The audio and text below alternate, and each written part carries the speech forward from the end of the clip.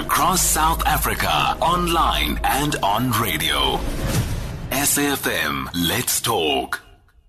Okay, so the lines are open for our conversation with Dr. Antoinette Koon, who's a principal investigator at the Chris Hani Baragwanath Hospital, and we're talking all things COVID-19. If you have any questions whatsoever, this is the time for you to call. If you have a voice note that you want to send through with whatever concerns, please do that now. What we are hearing, there is a briefing happening now in Gauteng, for instance, on the COVID-19 updates, and they're saying we in Gauteng have hit the eye of the storm. I mean, that is scary. So any concerns whatsoever, whether you've had somebody that has passed that you know and you were confused about symptoms, any questions, no question is a silly question. 0891 104 207. Dr. Koon, thank you so much for joining us. Good afternoon. Good afternoon. You're welcome. Thank you so much for making the time to talk to us, Dr. Koon. Can we start with the new concerns around swine flu? Is there anything for us to worry about? Reports are saying that at this moment in South Africa, we shouldn't be worrying about that. Is that accurate? Look, swine flu, it's like the seasonal flu. It is also circulating. We are probably we're seeing a delay in the start of the flu season due to the effect of the lockdown, which we had earlier. So, yes, definitely we're going to be having a mixture of respiratory infections coming through. Not everybody who's sick with flu symptoms is going to be having COVID. So swine flu is definitely something to be concerned about. Yes. But the same rules apply for influenza that apply for COVID-19 in terms of protecting yourself. If you're going to be adhering to the non-pharmaceutical interventions, that should assist you. If you were one of the lucky people who got against flu, you would be protected against swine flu because that's part of the vaccine. But I know we did have a shortage of vaccine in the country, so possibly a lot of people did not receive it. Dr. Koon, should there be, I know that you're saying we should be concerned as usual, but does this bring with it more different complications and maybe added complications to dealing with COVID-19? I know it may be a silly question. It's not a silly question. It surely does, because this is also going to impact our healthcare system and the availability of our healthcare system, which can be overwhelmed now with all these simultaneous infections. And it's probably possible that you can get co-infected with COVID-19 as well as swine flu, which we wouldn't know if we were tested. But yes, it's something we don't understand completely, because this is uncharted waters for us as well, but it's definitely something to be concerned about. Let's take those calls. As I said, we open the line. Sebastian, you're calling from Cape Town. Thank you so much for calling, Sebastian. Good afternoon. Yes, good afternoon to you and your guest. My question is as follows. Are we seeing in South Africa cases of people who are supposedly recovered but are actually not fully recovered?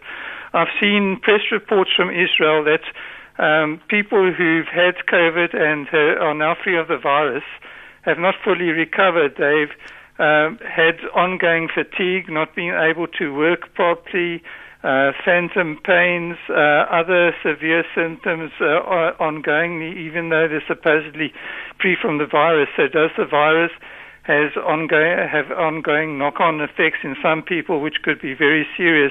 And just before I sign off, could you please do a program with the post office to find out why mail is not being delivered into the PO boxes, even if they can't do street deliveries, because it's not happening in my area of Cape Town? Yes, Sebastian, I promise you we will. In fact, there was another request yesterday similar to what you're asking with regards to the post office. So I promise you we'll get to it. Thank you very much. I promise you we will. Thank you. All right. Doctor, did you get the previous question, the first question he had? Yes, I did.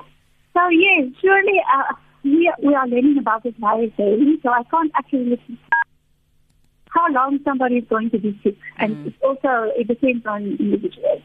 The data we currently have shows that your chances of shedding actual virus that can infect another person is markedly reduced after 8 to 14 days.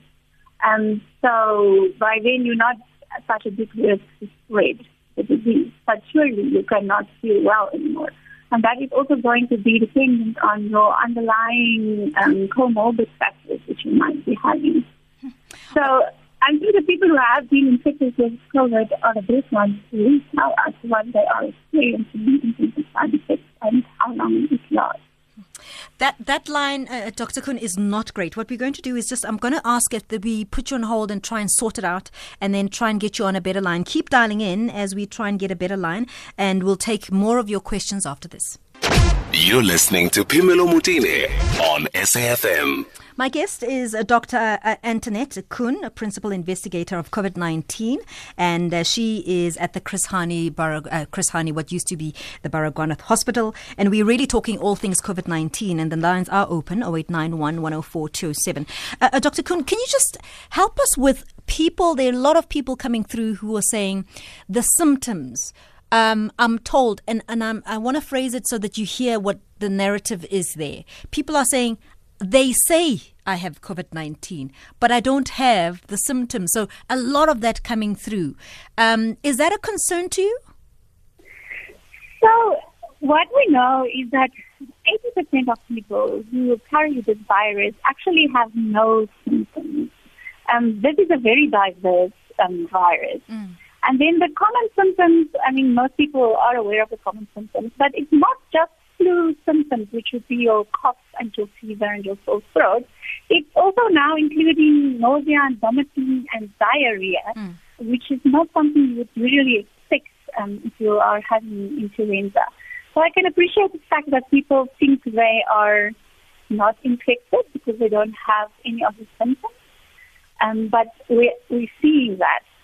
That's why this is so dangerous in terms of spreading the virus, because you are oblivious that you are carrying it and you're leading your life as normal, and in the process you are infecting other people. There is a talk of backache. Is that something you see in common? A talk of, sorry? Backache. Backache. Backache. Yes. So the general muscle aches and pain and fatigue are part of the symptoms. So surely backache can be associated with that. Yes, when you have influenza, your entire body, including your back, is aching. Not really just an isolated backache, though. It's more of a general feeling of myalgia. All right. Mrs. Kirsten, you're calling from KZN. Good afternoon. Good afternoon, Phemelo. Thank you so much for a splendid show. Thanks to your guests. I thank all the female presenters there. You all are really daring. I really tell you, I'm so blessed to be listened to you. Anyway, Phemelo, let me rush through. Yes. Phemelo, just this week somebody sent me messages saying that through the toilets we can be affected. I don't know how far that's true. And another thing I want to ask the doctor, I help out in a rehab center. How long when an inmate comes, 14 days, we isolate them for 14 days. Is that okay enough? They don't show any signs and symptoms. They do the COVID screening and they are clear. Yeah. So I don't know. Thanks. I'll listen on the phone. Thanks, Mrs. Kirsten. So, Dr. Koon, that issue comes back again around the symptoms that are not presenting themselves, because just because somebody doesn't have the symptoms, if you're saying 80% of the patients who test positive are not going to present symptoms, then it means that we really are running the risk of having this infection just spread and us not being able to contain it, because there are people walking around us that don't seem sick, they don't feel sick, and are not going to get help. Exactly. That's what we're currently seeing, with the numbers just multiplying every day. With regards to Mrs. Kirsten's question around the toilet, I suppose it would refer to the surface area thing. It doesn't really matter which surface it is, any area, it is transferable. Yes, so like I said, diarrhea is now one of the known symptoms of the virus, and shedding of the virus can definitely happen in the stool. So you will need to adhere to very strict hygiene in this instance as well. If you're just going to wash your hands properly, you will not be at risk of contracting the virus through the toilet. So, but you will have to be careful. And then in response to the isolation, yes, 14 days is sufficient to isolate somebody who are in contact with anyone.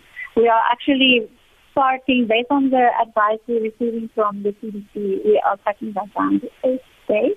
Yes. Just in our setting in healthcare. But for the general public, if it's possible, 14 days would be better. Isolate yourself. Malvern, you're calling from the Eastern Cape. Good afternoon. Hello. Yes, good afternoon, SAFM and all listeners. How are you? We well. Thanks for calling, Malvern. Thank you. And I'm also greeting the doctor that you have. Yes. My question is, hello? Yes, her line is quite faint. I don't know if you let's try and see if you can hear her. Let's give her a chance. Dr. Koon, can you just maybe say hello to Malvern? Yes, I can hear you. Can you hear Dr. Koon, Yes, Malvern? yeah, thank you. All right, good. Yes, indeed. Loud and clear.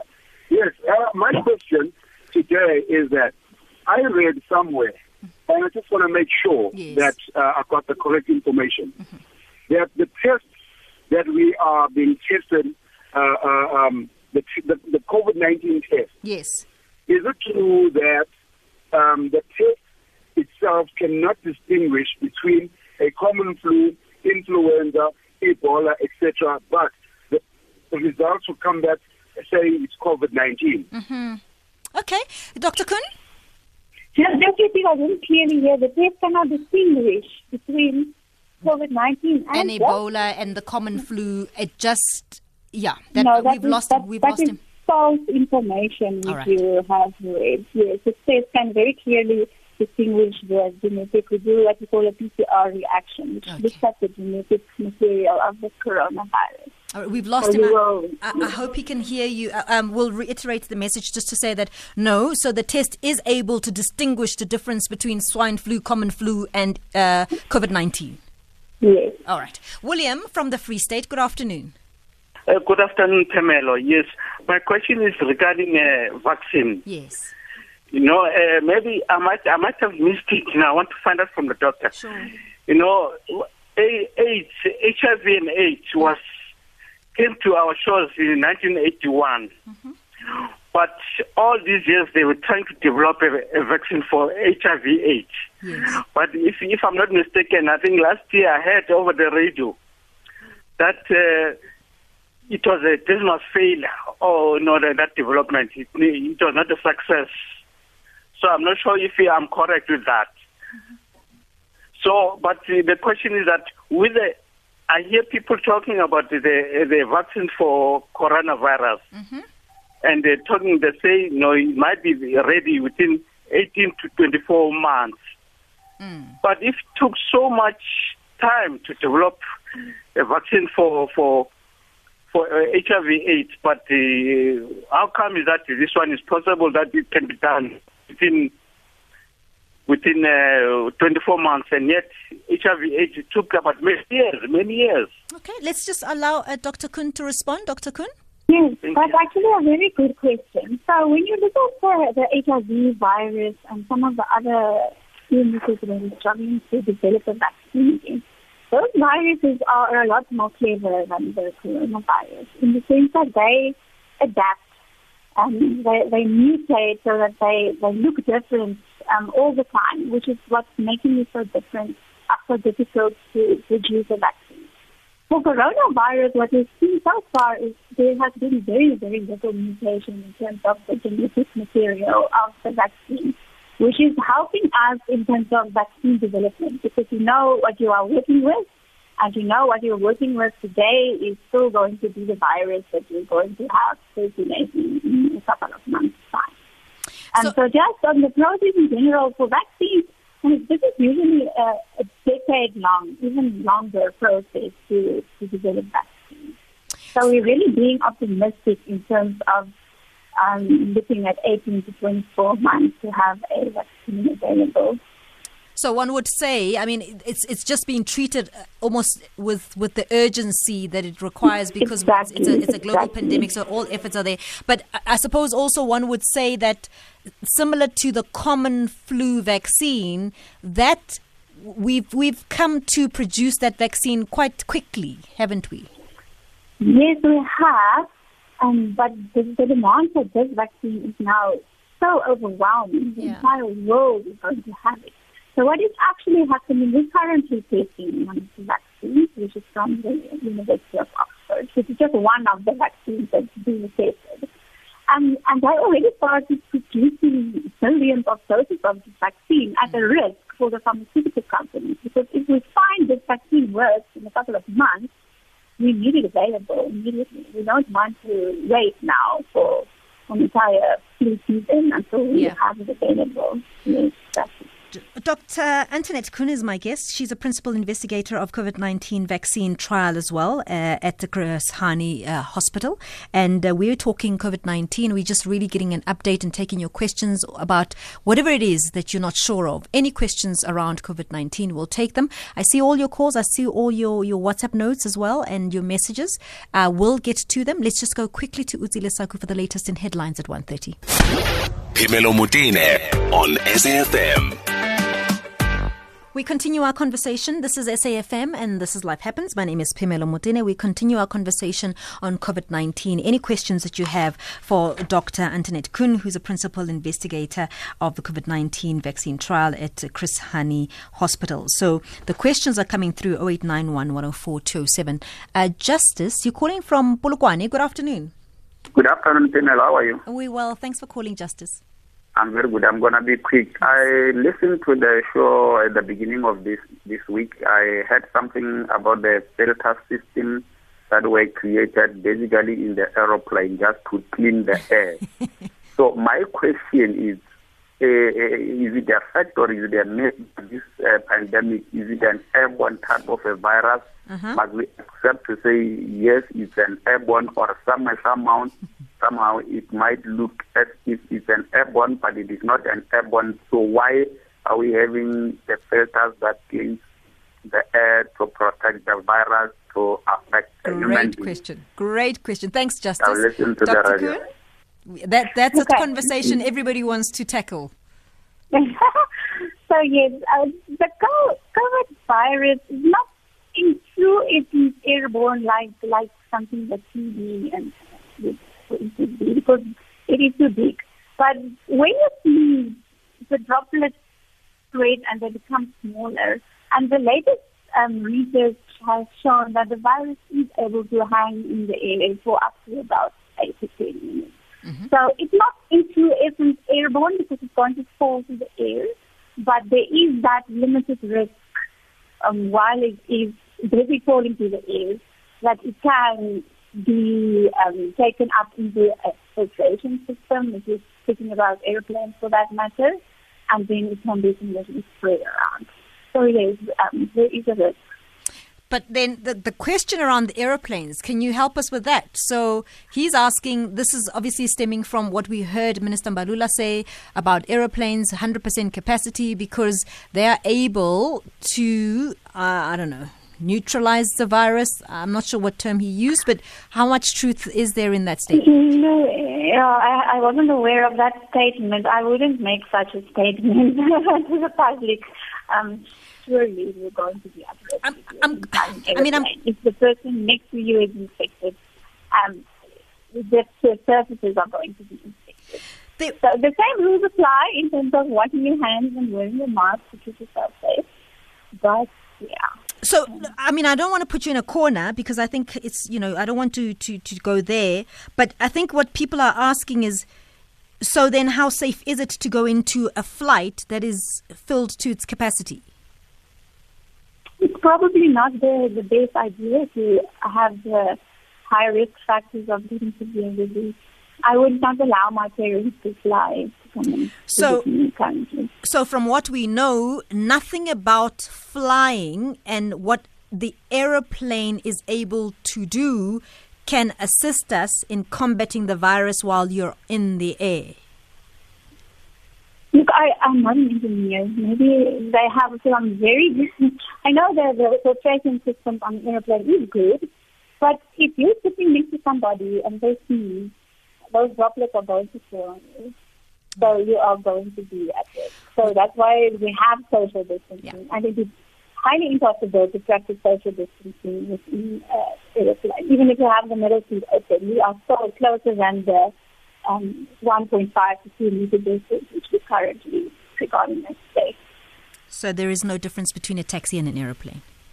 Okay. You said it, not me. Okay, no problem. Errol in Durban, hi.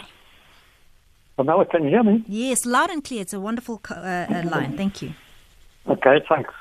The other day I cut my hand, I didn't realize that Till I got home, it was actually bleeding, and I had been in a supermarket which was pretty crowded. Could the virus get through an open wound? Dr. Koon? Sorry, I couldn't hear what you were saying. So Errol is saying he cut his hand, but he wasn't aware that he had cut his hand, but he had been to a supermarket. Could the virus seep through a wound? No, this virus doesn't seep through wounds. This virus attacks the respiratory symptoms specifically. Gotcha. So this virus will enter your body through your nose or your mouth or your eyes, but not through other routes. Very interesting. Thanks very much for that, Errol. Jimmy, thank you very much for calling. Good afternoon. Good afternoon, Jimmy from Hobokwan. I need a clarity on 3 questions. Yes. Number 1, if a mask and sanitizers are helping, why the numbers of the COVID number keep on increasing? That's question number 1. Number 2, I want to check the relationship between COVID-19 and 5G. Because in places where the 5G towers are being installed or erected, the number is high. I'll give a typical example with countries like Italy. Now in South Africa, Johannesburg and Cape Town, the number is too high. Lastly, it takes 18 to 24 months to develop a vaccine, right? Because it moves from 3 processes. It starts from a mice. Before a mice, it can go to a human being. It goes to a rat mice and pig, and then lastly it will go to a human being. Now my question is, why is the University of Oxford, which is funded by Bill Gates, 248 million, and that university, they've collaborated and say they've discovered or they're working on the vaccine which might be available very soon. When it's soon. Thank you. Sorry, Jimmy. What's your question around the vaccine in Oxford and Wits? What's your problem with that? My problem is the period itself. You wouldn't want a vaccine quickly? No. You don't want it quickly? We don't want it quickly. According to the medical experts, it takes 18 months because it's a long process.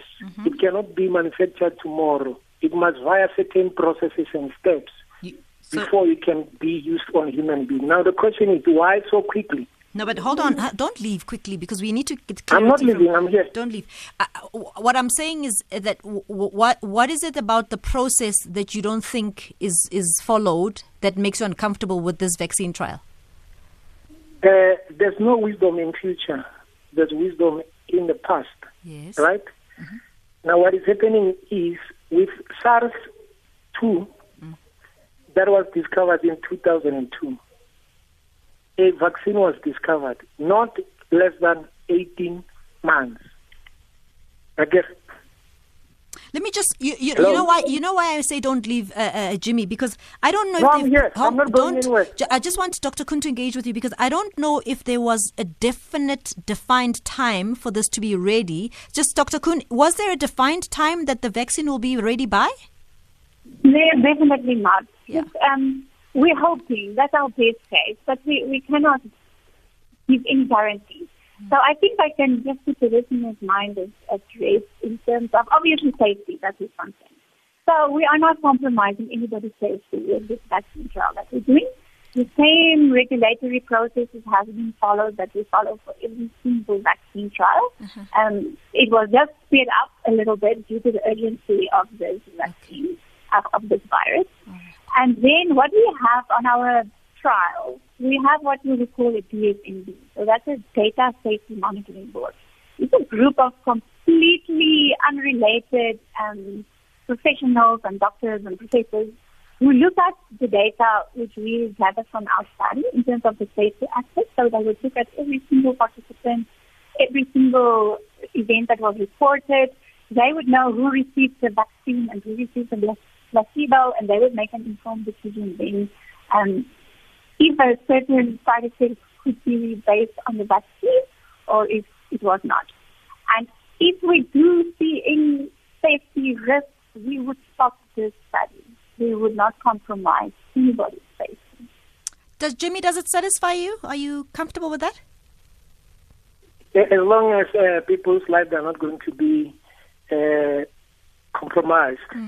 But our worry... We're definitely not. That's also why for a study there's rules. You cannot just join the study.